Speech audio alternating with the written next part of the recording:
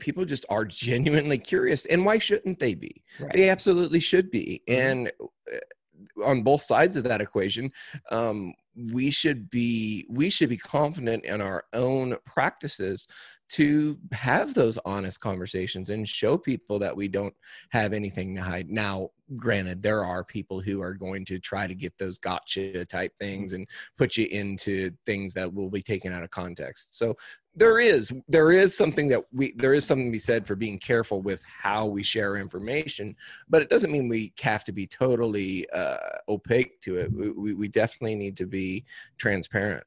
Yeah, no, and that's always been the policy of my podcast, is giving as transparent of a view to agriculture as possible. And, I have a full transparency policy with anything I talk about. If somebody asks me a question, I'm going to answer it with full honesty. Right.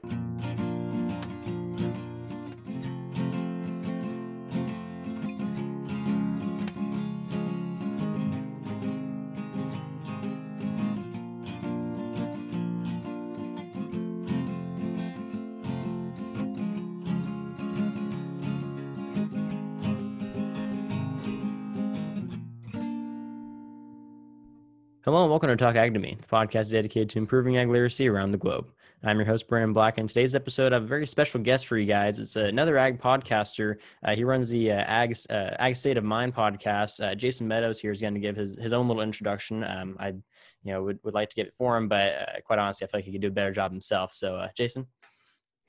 Brennan, thank you for having me on the podcast. And I'll tell you this, there's nothing an ag or not ag, just a podcast host in general enjoys more than being on someone else's podcast. So I appreciate the opportunity here tonight. So like you said, my name is Jason Meadows. I am from Cuba, Missouri, which is about, it's about halfway between Springfield and St. Louis, Missouri, two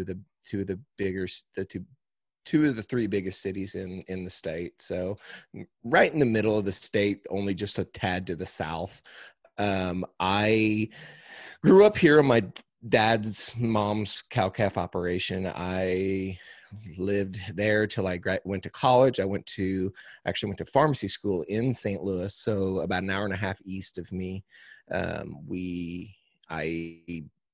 did that for about, I was at school for 6 years. Then I came back home, started to work at a hospital here close to home. That's where I met my wife, and now we have 4 kids. We've been married for 12 years almost now, I think.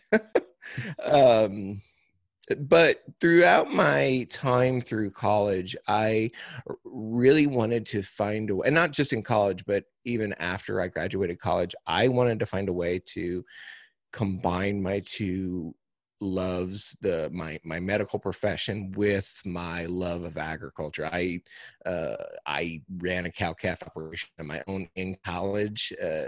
My dad helped me out while I was at school, but then I came home on the weekends, and we traded work that way. Dads are good for that sort of thing. And so it was something that really helped me through college. It helped me financially, but it also helped me to get away from the city and have a reason and a purpose to come back home to. So my love for agriculture is deep rooted. So all that being said, I wanted to find a way to combine those two worlds, my medical profession and my love for agriculture. And I really struggled with that for a really long time, trying to find a way. And then last year, July of 2019, I had that idea to start a podcast where I speak about mental health and agriculture. The reason I chose mental health and agriculture is because I myself had dealt with a lot of mental health issues, really had a hard time coping with a lot of anxiety. And believe it or not, a lot of it stemmed from agriculture, stemmed from trying to probably fit too much in with a town job, and, just a lot of, and then a family, all the stuff, all the things that go along with it, and just having a really hard time managing everything. But then I got better. I got myself better, and I wanted to reach out and share what I've learned, and then hopefully learn more and just bring that perspective. It's kind of a three-pronged effort, I've always said, in that I am a medical professional, I am an ag producer, and I have struggled myself with mental health. So I feel like it's a very unique perspective to talk about this, and a conversation that really needs to be had, especially by someone like me who's living the stresses, that is a man. Men do not want to talk about this kind of stuff at all. And, try to maybe be a little bit of first one out of the gate, not the first one out of the gate. There's other people talking about this, but, be one of those people who is willing to put themselves out there, because I can handle it. I can handle the pressure that is coming from it. And I feel like, I feel obligated, and I feel like I have a gift and a calling to do this sort of work. Wow. Well, yeah, that's definitely it's a very noble goal to, to do what you're doing. And it's definitely awesome that you're out there doing, what you do. I think it's a really important topic that doesn't get talked about enough, especially in the ag spheres, is just, especially in today's, society, we kind of have started to put more of an emphasis on the importance of mental health and maintaining, mental health and all that sort of thing. But as we've talked about on my podcast before, agriculture is kind of outside of that loop of mainstream conversations. And so the mental health of those involved in agriculture kind of gets left out in that bunch. And so I was really excited to hear about your podcast in the first place and be able to bring you on here and talk about some of that stuff, because it's something that in all the conversations I've had with lots of people about different aspects of the industry, the thing that tends to be missing from that conversation is the humanization of the farmer. People tend to forget that, farmers are people too. They go through the same struggles. They go through the same issues that everyone else deals with, and some even more severely than others, because of the massive amount of stress associated with the job that comes with producing food. So it's really, really, like I said, awesome to hear that you're doing what you're doing, that you're passionate about it, that you have, like you mentioned, those three different perspectives all tied into one person, able to kind of give that proper discussion about the topic that's, so important. So I think that's awesome. Thank you. Yeah, no, it's a really cool thing. And podcasts are honestly really fun, because you get to talk to someone you wouldn't have had the opportunity to talk to at all. I mean, what are the chances you and I would have met in real life? Probably pretty slim, right? Yeah. But here's the podcast world, and it's made it super easy for us to get together. Yeah. And I'm very thankful for that. And that's probably the thing about podcasting that has been the biggest benefit to me, is the connections that I've been able to make through it. And just finding, I've got some people that I genuinely call them friends. We've never met in person, but they're still friends. And it's amazing how technology and how things have moved forward to be able to connect us with people from all around, not just the country, but the world. Yeah, no, I couldn't agree more. And it's like you said, when we first started this, there's nothing more enjoyable to a podcaster than being on someone else's podcast. Right. Yeah. There's something fun about, being like, oh yeah, I'm special enough to get invited to things. Yeah. I don't know why, but no, I couldn't agree more. I've made some really, really close friends through the podcasting community. It was a really, really important step of my life. I mean, if I hadn't started my podcast, I don't know where I'd be. I'd probably still be, going to college, studying to be an ag teacher, but I mean, I wouldn't be having nearly as much fun as I have been over the past 3 years. Sure. And who knows what it's going to do for you, I mean, who knows what it's going to turn into for you. And that's the cool thing about it, is like, this just opens up so many more new doors than it would have without it. Oh yeah. And it's already done so much for me in terms of just, not only opening doors, but just providing me with experience and knowledge and things I wouldn't have known about before. And absolutely, it's even changed my perspective on some things, me too, 100%. Yeah. Growing up and doing FFA and doing, speaking teams and all that kind of stuff, I was always kind of led to believe that consumers don't like farmers, that they are, actively against what's going on in agriculture. And I've had those conversations and learned that that's not really the case. There are some who are completely against what's going on. Most of them just don't know what's going on, but they're curious to learn about it if you tell them.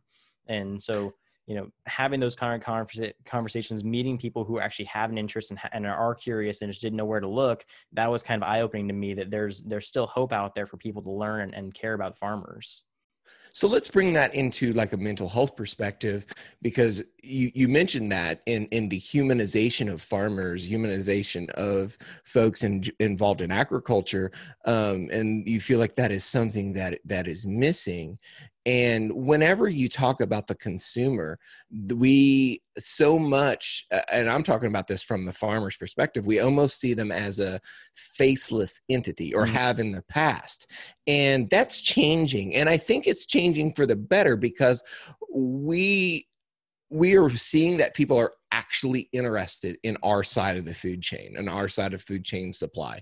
And if we do it right, I think that's good for the mental health of the farmers, to know that people are actually, like, instead of guessing about it, knowing exactly what they want, exactly what someone in LA wants to know about. I mean, that's maybe a bad example, but I mean, because that's not the norm across America. But someone in an urban area wants to know about how the meat was raised from the time it was born to the time it went to the processor. I mean, it's a really fascinating thing for me as an ag producer, that sort of conversation, that sort of talk is happening, because people have been so far removed.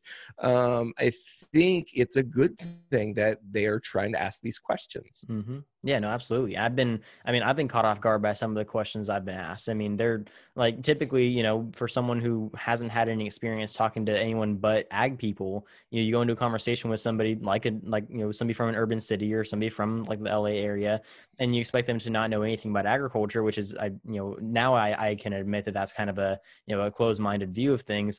But you go in and talk to them, and they have like legitimate questions that are very like intricate, and questions that I haven't even thought of before, and things that I have had to actually gone and research and come back to them about, just because I wasn't fully aware of what the situation was on certain things, and their concerns aren't founded in fear. They're often founded in curiosity, or they're founded in just general lack of understanding, and they want to know. And that's often like the thing is that we always assume that they're scared of new technology, or they're scared of pesticides, or they're scared of antibiotics, when in reality they just want to know what's happening, and we're not telling them. Sure. Yeah, right. No, you're 100% right with that. And people just are genuinely curious, and why shouldn't they be? Right. They absolutely should be. And on both sides of that equation, we should be confident in our own practices to have those honest conversations and show people that we don't have anything to hide. Now, granted, there are people who are going to try to get those gotcha type things and put you into things that will be taken out of context. So there is something to be said for being careful with how we share information, but it doesn't mean we have to be totally opaque to it. We definitely need to be transparent. Yeah, no, and that's always been the policy of my podcast, is giving as transparent of a view to agriculture as possible. And I have a full transparency policy with anything I talk about. If somebody asks me a question, I'm going to answer it with full honesty. Right. I always respect the like, if I'm talking about somebody else, or if I'm talking in reference to somebody else, I'm obviously gonna allow them to keep their any kind of discrepancy that they want to keep hidden. But as far as anything that I have going on with my project, I don't hide things for the sake of, because I've always said, the more transparent you are, the less problems you're going to have, essentially. Because if people know you have nothing to hide, they have nothing on you anymore. And sure. So, like I've talked about, in the past, there are some people out there who, all they want to do is cause chaos, and all they want to do is, fight and cause trouble. And they're not looking to learn. They're looking to pick a fight. You're not going to be able to do much with those people. Some, the very rare instances can have their mind changed. I haven't seen a whole lot of those. Most of the time, though, that's not the general audience. Most consumers are pretty open-minded to stuff like that, and they're not looking to bash down the farmer. They're just looking to have a fun conversation and learn something new. And that's been kind of my, that's been the fun part of my experience, is getting to have those conversations where people actually are looking to learn something new. So I think that's a good transition into the point of, what you've experienced on your podcast with some of the people that you've talked to. So first of all, before we get into that, what are some of because I know you do have guests on your podcast. What are the guests like? Are they from agricultural backgrounds? Are they? So I'd say I haven't done the total breakdown, but I'd say 80% or 80% of the folks I have talked to are directly involved in agriculture in some form or another. There are actually some health professionals that I've talked to. There's some in fact, I talked to a life coach of my wife. That she's the one that she works with, and she has a podcast of her own, and we talked about her approach. But so the goal or my target person that I want to reach are people like me. I want to reach men who are 25 to 45, have a young family, are involved in agriculture either full-time or part-time. Like I don't think you're ever really involved in agriculture part-time. It may not be your full-time job per se, but I mean, there's no such thing as someone being involved in it part-time. But someone like me, I want to reach someone like me. Now, that doesn't necessarily mean that someone like me is the only person I listen, because overwhelming majority of the people who listen to me are women. But that's okay, because they reach the men. That the women reach the men and tell the men about what they have heard on my podcast, and who the people and you'll find out a lot of the guests are women, because a lot of women are the ones who want to talk about this stuff, right? And but that's okay. Again, it goes back to as long as the message gets relayed to the people like me, which I think it is, those are the people that I'm trying to reach, and I think I'm doing a good job of that. Awesome. Yeah. And then that's always been kind of the goal, right? Is if you can reach one person who has a connection to the person you're trying to reach, then you've already gotten there, basically. It's 100%. Yeah. So yeah, like even if it's not necessarily those men that are listening, they're still getting the message. They're still getting the info, and that's what matters. Right. No, exactly. That's awesome. So have you, I mean, before we move on more to the guest stuff, have you had a lot of interaction from your audience? Have people like reached out to you? Yeah. Yes.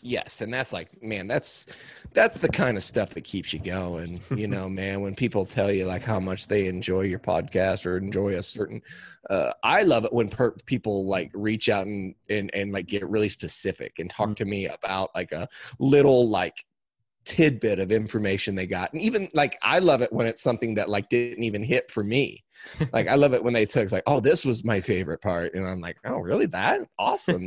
Cause I mean, it means I'm reaching people in a number of different ways. And, that's really cool. I love that. I love when people reach out and tell me what they learned or what they liked about the podcast. And even like, I have some good friends who'll even tell me like, oh man, the audio wasn't great in that, or like, you sounded really quiet. So, I mean, even the constructive criticism, man, like that's awesome too, because it makes me get better. Yeah. No, I definitely agree. Anytime I have somebody comment on my podcast, whether it's something productive or something I can do better, or, if it's just like, hey, you're doing a good thing, just keep going. It's just, it's like a warm feeling that just shows like, ooh, man, somebody actually likes me. Cool. That's awesome. So I think that the conversation of ag mental health itself is one that hasn't really reached my conversations much, and it hasn't really reached the minds of a lot of the people who aren't actively involved in the industry, but it is a massive issue. So I don't know if you necessarily have any numbers or anything like that in terms of what level of agriculturally involved people are affected by mental health in a severe way or anything like that. Or I mean, I don't, but I will say this: 100% of people need to pay attention to it.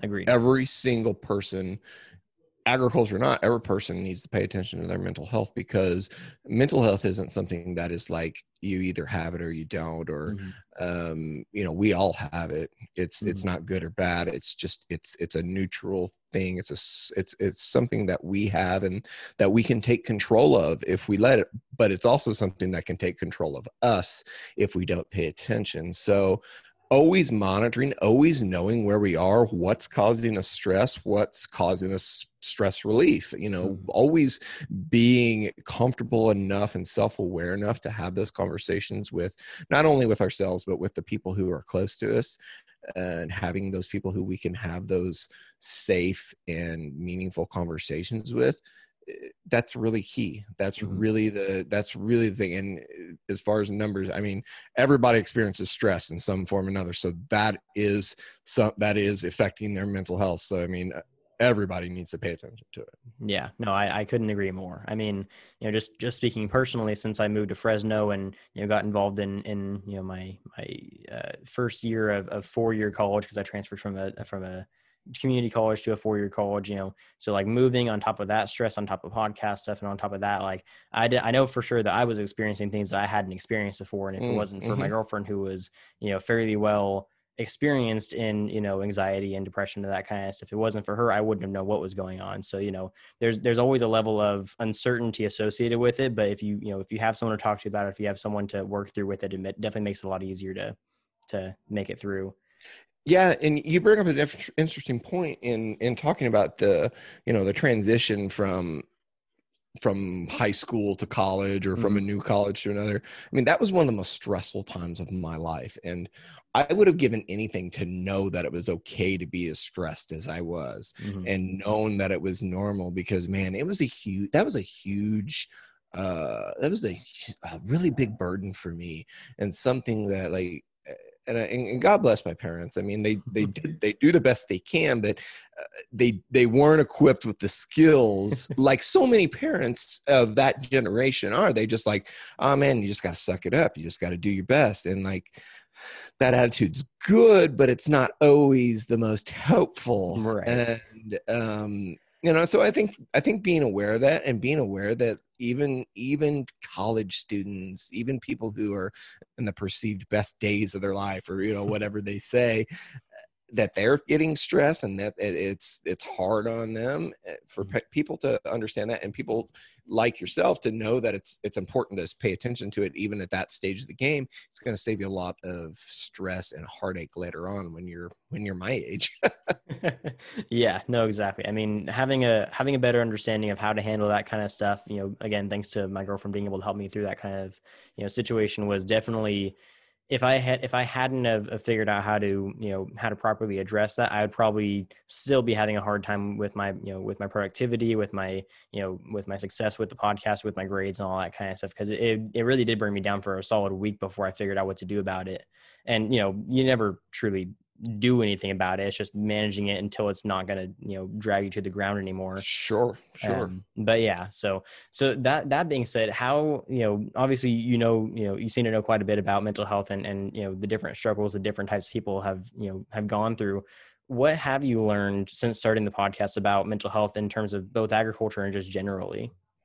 So I think the biggest thing I've learned, and it's already what I said, is like mental health is something everyone should pay attention to. And I didn't know that. When I started the podcast, I totally expected to just talk about people with mental illness, mental disorder, people with depression, anxiety. And I thought it was going to be a very niche kind of conversation. But the more, like, very early on, I learned that this is not something that's niche. This is something that everyone needs to talk about. And, I remember people telling me, that's kind of narrow, isn't it? That's kind of narrow thing. I was like, yeah, it is. But, I think I'm going to reach the people. But no, it's not. It's not a narrow conversation. It's a huge conversation. It's something we all need to be talking about. And I mean, I sure can't totally cover I don't think I realized how important it really was, and how big of an issue it really needed to be to talk about it. And the fact that even though that we all are different, we all experience stress differently, certain things affect us differently. As an industry, ag in general, I don't know the first thing about row crop farming. I never have. I probably never will. I mean, I've learned a lot just by making friends and talking to people. But I'll never experience or know what it's like to have a hailstorm come and destroy a crop for me. I mean, that's something I'm never going to have to probably deal with. But at the same time, I can totally relate what that would look like in my, say we had a snowstorm in the middle of calving season and lost half my calf crop, or whatever it might be. I mean, I can understand how that would affect me.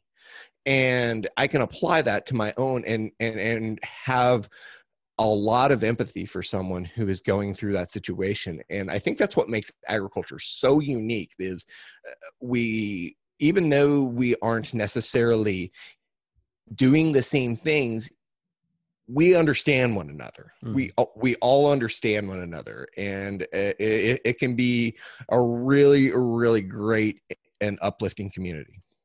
Yeah, no, absolutely. And I've had that similar experience. I mean, obviously I haven't been involved in production agriculture enough to know, what that level of, pain and stress would feel like, because my closest interaction has either been working on farms or just raising cattle for show and not really doing a whole lot of, actual commercial work with my own herd or anything like that. But I mean, kind of the closest thing I can compare it to is, I don't know if I'm sure you've heard, but back in 2009, in California, we had a monstrous amount of dairymen taking their own lives because of the, just the economy, collapsing and just how terrible the milk price was. And just like, I lost, my dad lost a lot of really good friends. I lost a lot of really good family friends. We watched half of our town get torn apart it was just god awful. I mean, like I was only 9 years old, so obviously I didn't really know what was happening at the time, but looking back on it now, seeing how detrimental just, a flux in economic status can be to, a single person's livelihood or an entire industry's livelihood is something that, it kind of puts in perspective just how serious this, this topic is, and also how serious the conversation around how we can keep those types of things from happening is. So I don't know if I'm sure that, you've heard about that sort of thing happening, or I know that it happens fairly frequently in the ag industry. Oh my gosh. There's something about dairy. The dairy is, and I think a lot of it has to lead, I don't want to go down too much of a rabbit hole here, but there's just something about dairy. And I think it's how the lifestyle is. I mean, it's 24/7. It's no days off. It's no vacation. It's milking the cows twice a day, even on Christmas. I mean, that's a lifestyle that is so hard. And when it gets disrupted, it's really hard for the people to deal with. And I've found that, like, and I'll say this, the industry I have learned the most about through this process is the dairy industry. I've talked to probably more dairy producers than I've talked to any other certain type of farmer. And it's incredible that I don't think I really got it until, I still don't totally get it because I don't live it. But their lives are incredibly, it's incredibly stressful. And, then to think about what happened this last spring with the milk dumping and that sort of thing. And, and now they've got the Dean Foods thing. I don't know if you've heard about that. I mean, I'm sure you probably have a little bit, but but it's, they're wanting some of their payments back for their farmers, and like, man, like give these folks a break. Yeah, no, absolutely. And that's a big thing, whenever which, like I said, I don't discuss it very often, but whenever I do bring up, mental health and agriculture in episodes, people tend to not, they kind of like bat their eyes and like, what do you mean? I'm like, oh, you don't know. Like dairymen, especially, I know it happens in other industries, but dairymen, especially from what I've seen, have a significantly high rate of taking their own lives and having severe mental health issues due to just economic flux alone. That has nothing to do with regulations or changes in markets. That's just from economic perspective. That's there's other things that cause those stressful factors too. But like I almost equate like the dairy industry or like a dairy operation to like a body that doesn't have a great immune system. It works really well until you throw something foreign in there, and then it just destroys the entire thing. Yeah, it is. And that's right, man. And it's, it's hard. And God bless the people that do it. There's some great folks in the dairy industry, and I'm so thankful for them. And, but man, it can get really tough for them. Yeah, no, absolutely. I mean, like I said, my hometown is all dairy, so it's we have seen it firsthand. We've known quite a few family friends who have gone through that struggle. It's not fun to watch from the sideline. No. Review. I can only imagine how they feel, being in the middle of it. But right. So transitioning away from the morbid topic. As an agriculturalist and, as someone who deals with cattle, cattle are kind of my favorite aspect of agriculture. Do you see that as because I actually got asked this question the other day. Somebody asked me once, because we were talking about mental health and ag, because I was talking to them about how I was going to do this episode, and they were like, well, typically people think of agriculture as like their retirement job. Like you get to, just chill with your pasture, and, you get to check on your cows. It's very relaxing and all that kind of stuff. Like, don't farmers, find comfort in being able to just have their own land and just chill? And I basically, and you can answer this better than I can, but I basically said, like, yeah, there are definitely, very relaxing aspects of the job, and it's a very fun job. It just is associated with a lot of high stress, because it's basically, it's high risk, high reward kind of operation here. So, I don't know if that's your experience. I'm sure that you. So if you, and I talked earlier, like I had a lot of things, the up and down of the cattle market in 2014 that I kind of got stuck in a little bit on the bad. I had to kind of eat some stuff on that. And, that was really tough for me, and still is tough for me to deal with. But I love it. I wouldn't be doing it. It's not worth doing if you don't enjoy the hell out of it. Right. Because I do. And, what's the really cool thing about it to me, before we were out here, we weaned some calves a couple weeks ago, and I had a late meeting at work, so I didn't get home. I got home right before dark, and I text my son. My son's 15, and I said, we need to sort the steers from the heifers, because we hadn't done that yet. We just had them all running together. And I said, and then I forgot about that, man. Like, I will just do it tomorrow. Well, I got home, they've already got them in the lot, started sorting them. And so, like, that's the cool thing to me about it, is getting to go down there with, it was two of my sons. One is 15, the other 10, and getting to work with them. And we talk about the herd and talk about which calves we like. We're down there, we're picking out their 4-H calves for the fair and that sort of thing. And, the bonding and, the kind of legacy type planning that goes along with it. It's so cool. And being able to have that with your kids and with the family, and it was like that for me and my dad. That was the thing. When we couldn't agree on anything else, we agreed over how much we loved cattle.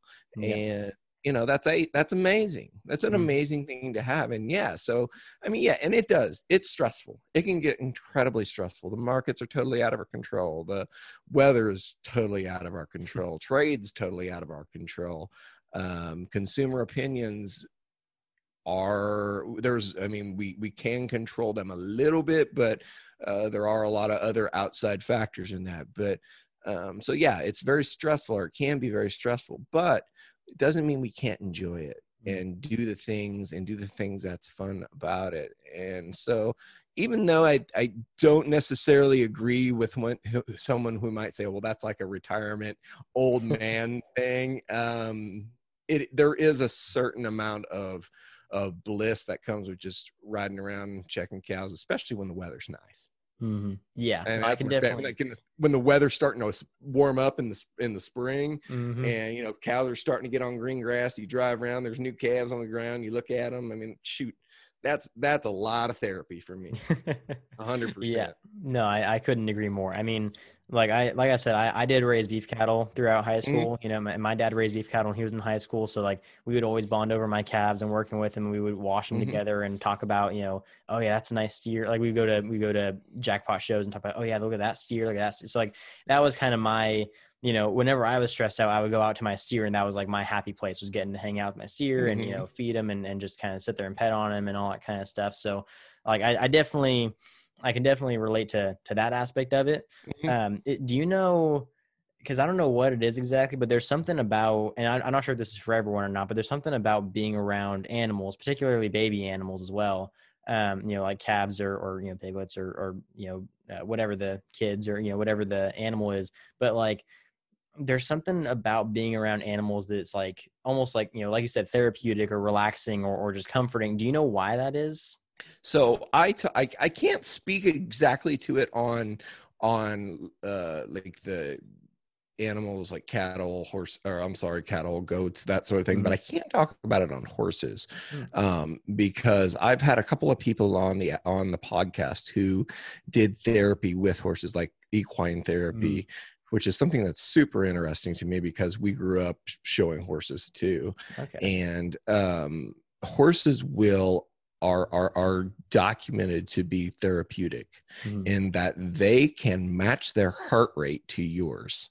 Oh, really? And it's an incredibly almost something that I didn't believe, but I've had two different people came on the podcast, and we talked about it. And because my dad will say this, and what you said about you're going and taking care and washing your steers remind me of something my dad used to tell me, in that he would have he couldn't sleep or something, and he would wake up in the middle of the night, and he had the barn was right next to the house, and he would just go out and get a yearling colt out of the stall and tie him up and brush him.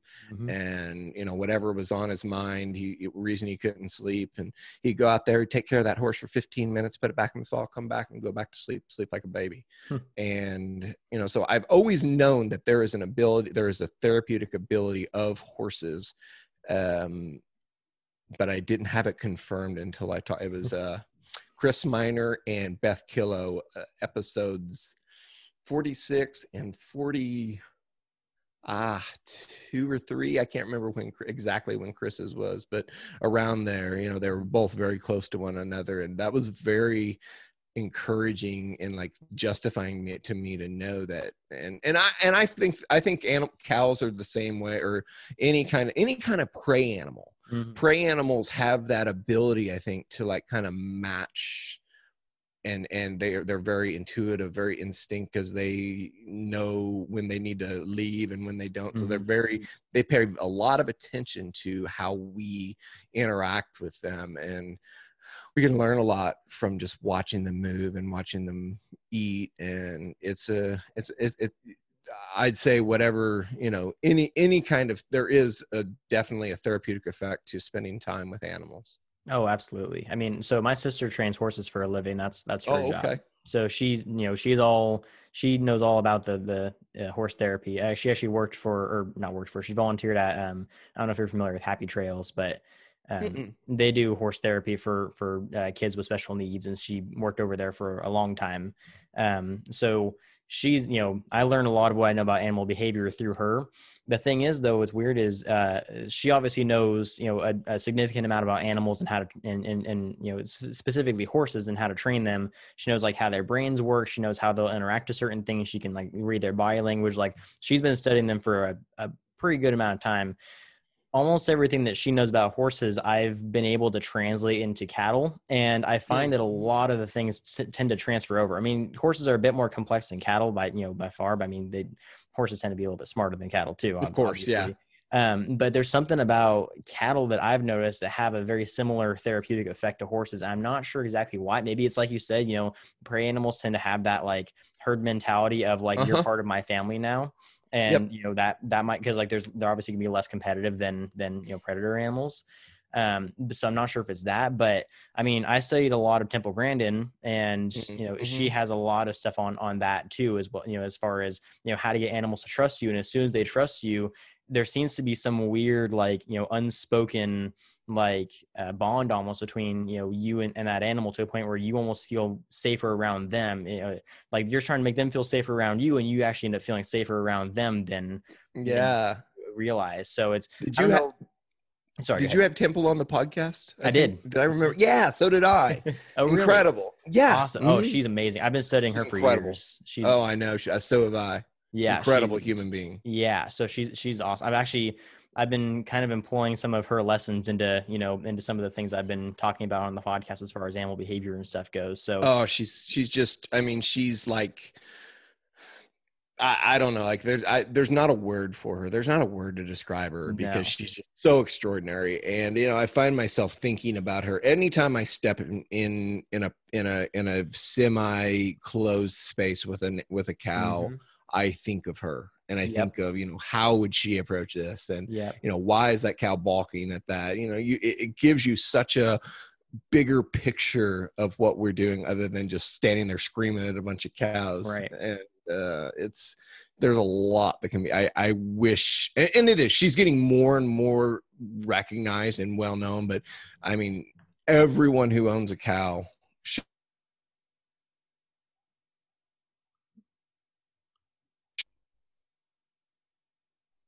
Oh, you there? Yeah, I'm there. There was a little, that was weird. I don't know what that was. Yeah, you cut out for a second. It's all good. But yeah, no, I completely agree. She's, unbelievable. And anyone who's working with, I mean, not just cattle, but animals in general need to be, aware of her stuff. I mean, what I learned about her in terms of like flight zones and, testing, all that kind of stuff. I started reading about her stuff my freshman year of high school. And by my sophomore year, I had learned enough about how to handle cattle that I was teaching all of the rest of the kids in my grade and younger, and even some older than me, about showmanship and all that kind of stuff, because of they didn't understand that relationship with animals. So they'd walk in, terrified, and they'd walk in the cows, or in the steer's blind spot, and they wonder why their steer's running away from them. And so I had to teach them. I taught them all about flight zones. I taught them all about, how to introduce yourself to an animal and make sure it knows that you're not a threat. I taught them all this stuff. And it wasn't until I taught them that I really understood it, because how they always say Sure. you don't understand something until you can teach it to someone else. So I really, after studying her stuff, really tried it, and I tested some stuff out. And have you ever seen the movie How to Train Your Dragon? Oh, sure. Yeah. I felt like that, but with cows. Okay. So yeah. I was testing out different stuff. I was like, okay, that worked. Okay, that got him to kick me, so that's not going to be a good idea. So I was just trying out different stuff, and I was playing with stuff that I read from her books and stuff like that. And I kind of developed my own, Grandin-based style of approaching cattle. And I was comparing it with my sister's notes on how to handle horses, and I learned a few new things about how cattle, interact with people and with other animals.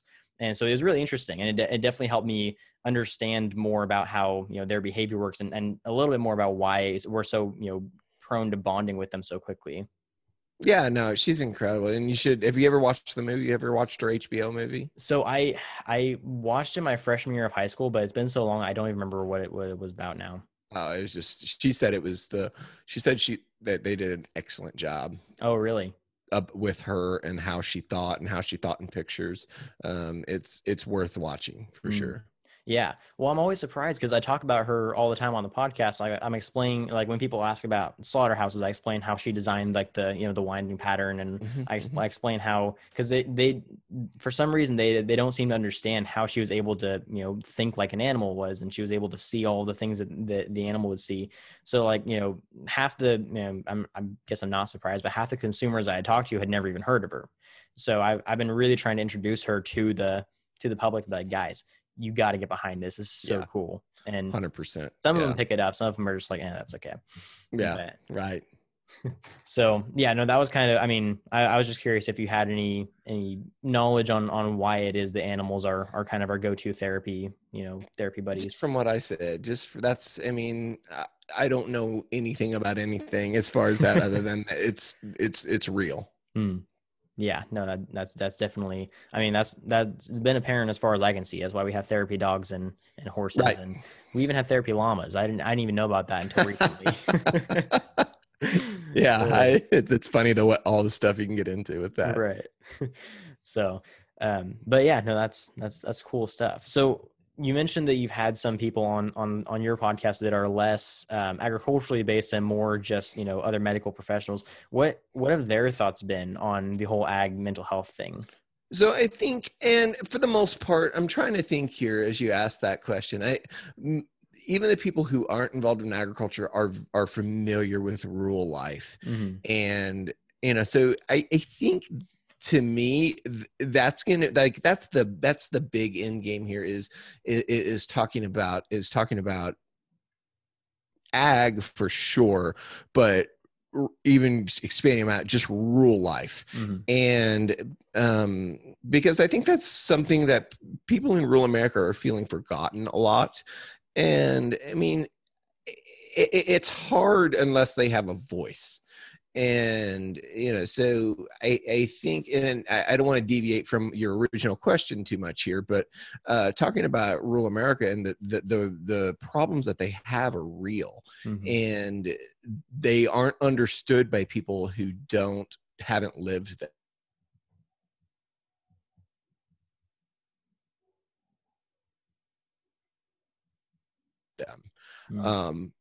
Do my part to end the stigma of mental health in ag, but also to get a grip on all the health and both mental and physical issues affecting rural America. And that's the overall, like, I think I found that mission in the middle of what I was originally trying to do. And I think that's my big picture mission. But to go back to your original question, what are the professional type people saying? And they understand. They do. They totally understand, because you can explain to them what the issues we're going through are in agriculture, and they understand it because there's so much that is outside of our control. And they also understand that it takes somebody who understands the lifestyle, understands the life, to kind of provide help. And that's where a lot of this kind of mental health first aid is coming in. I don't know if you've heard of that or not, but it's a lot of training that's going on with people who are involved with these farmers day to day, like your vets, like your seed salesmen, like your nutritionists, that sort of people. And trying to get them to recognize the initial symptoms, initial signs of people who are struggling mentally, and then being able to get them to the proper professional. So I think that's the big thing that the professionals are showing us, is that it's going to take an all hands on deck approach to this. Wow. Well, I mean, it's definitely, it's good to hear that they're not only, sympathetic to the situation, but they also have some potential solutions and some improvements. Yes. And I want to talk to more actual professionals. That's a goal of mine, is to get more actual mental health professionals on, because first of all, to kind of show them that to bring them to bring them to ag folks, and maybe bridge that gap as someone who's kind of a mediator there, and talk to them about the stresses in agriculture and let them expound upon it even further. That's really important to me. Yeah, no, I think that's awesome. I think that, so I don't know if I mentioned this, but I'm studying to become an ag teacher. Yeah. I am trying to make it a goal of mine, by the time I become a teacher, to learn more about mental health. That way I could see it present in my students. I can help them out as well. And that's another goal of mine, is to I want the FFA kids and the 4-H kids to have this as part of their curriculum. I want to get out in front of those kids and talk to them and get this message to them, because I want them to understand that it's okay to talk about this stuff before someone tells them that it's not okay. Right. Because I think that's the problem, right? Is we've gotten conditioned to think that this stuff is not okay to talk about, right, when in fact it's crucial to talk about it, or else it's going to be a wreck. And another thing that I didn't realize when I started, that pretty early on, that I want to get into those 14 to 18 year olds in that impressionable age, like you are, like when you're doing as an ag teacher. I mean, that's where I want to be too. Yeah, no, I think that's awesome. I think it's, like you mentioned, it's not just important, but it's almost vital that they, they begin to learn this, Yeah, because it's so much easier to learn it when you're 14, 18 than when you're 35. Right. Yeah, no kidding. I'm glad that I learned it as early as I did, or else I might have been. Oh yeah. No, it's great. Yeah. So I think that the last question that I have for you is that, like I mentioned, I've been trying to learn more about this kind of stuff. So I've looked into some other mental health podcasts, and I've learned that they're kind of everywhere. I mean, there's a lot of mental health podcasts out there, and that, shows how much of a pressing issue it is that some people want not only talk about it, but they're all getting a ton of listeners too, which means that people want to listen to it as well. Mm-hmm. So what do you think, like, obviously, some of them are going to be non-ag people connecting to like non-ag based mental health stuff. Like, you're reaching out to the ag crowd. Do you think that there's room for like mental health to be the connector between ag and the consumer? Like, do you think that by showing like, yeah, farmers go through the same stuff that you go through, you guys aren't as different as you think? Do you think that could be something worth, Certainly because it makes them, again, it goes back to the original thing you said in humanizing the farmer and helping them understand that, we have issues just the same as someone who's not involved in the industry does.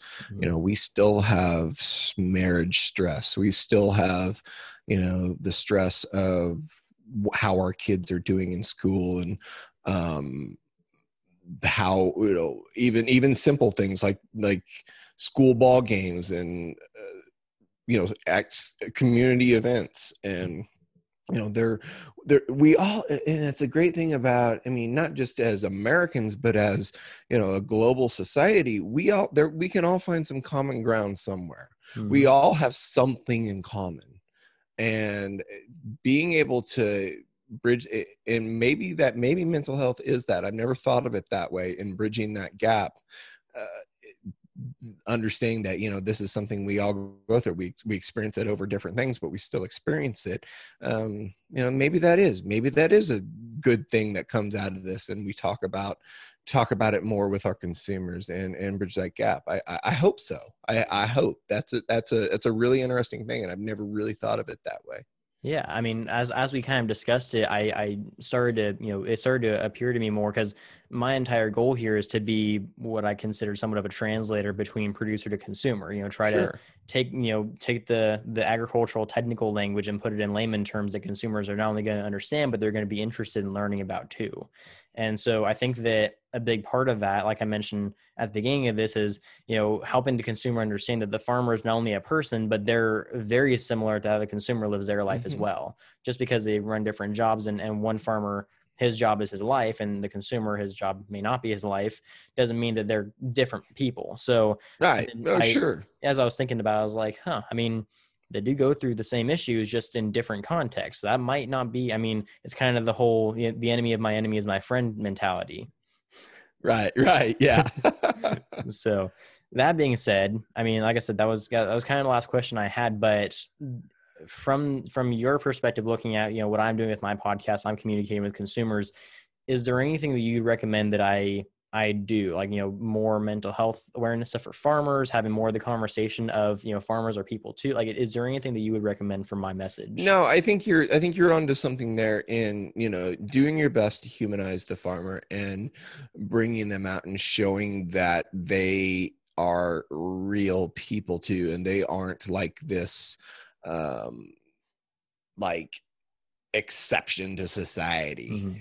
That's a big thing, because I think even as farmers, we feel like that sometimes, and we feel almost like that we have this image to uphold. Mm-hmm. And to know that that's not necessary. It's not necessarily to have a image of what a farmer is. And, in fact, I think that's more harmful, because it means that we have to try to live up to something.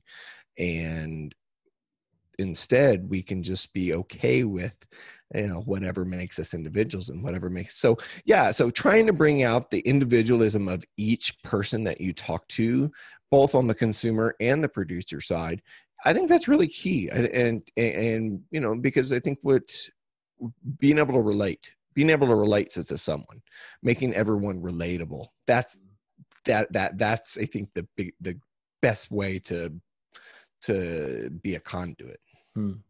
Yeah, no, I couldn't agree more. And that's been kind of the, that's what I've been working towards this whole time. I'm hoping that I can actually kind of get there, being a good transitionary piece between that, the producers and the consumers, and having that conversation be sure, not only productive, but actually lead to some healthier relationships between the two. So, right.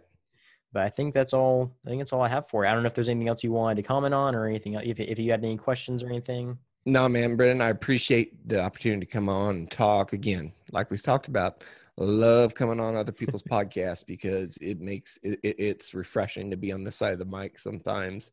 And, I just encourage everybody to, first of all, obviously check out my podcast, Ag State of Mind. Find it across all podcast mediums. Website is agstateofmind.com. And then just don't be afraid to have the mental health conversation with someone who's close to you, because, chances are if you're not going to have it with them, they may not have it at all. And I mean, it's way better to have that hard conversation now than wish you had it later. Mm-hmm. Yep. No, I couldn't agree more. And I'm glad that you plugged all your stuff. I was actually going to ask you to do that again. So perfect. I'll link all that down in the description. But yeah, no, I think that was, good conversation, a good stopping point, good message to end on. So that's all I've got. Thanks again, Jason, for coming on the podcast. Man. It was of course sure a pleasure. Thanks again to all the listeners for tuning in and for all the support you guys give and all that great stuff. I hope to see you next week. And don't forget, if you ate today, thank a farmer.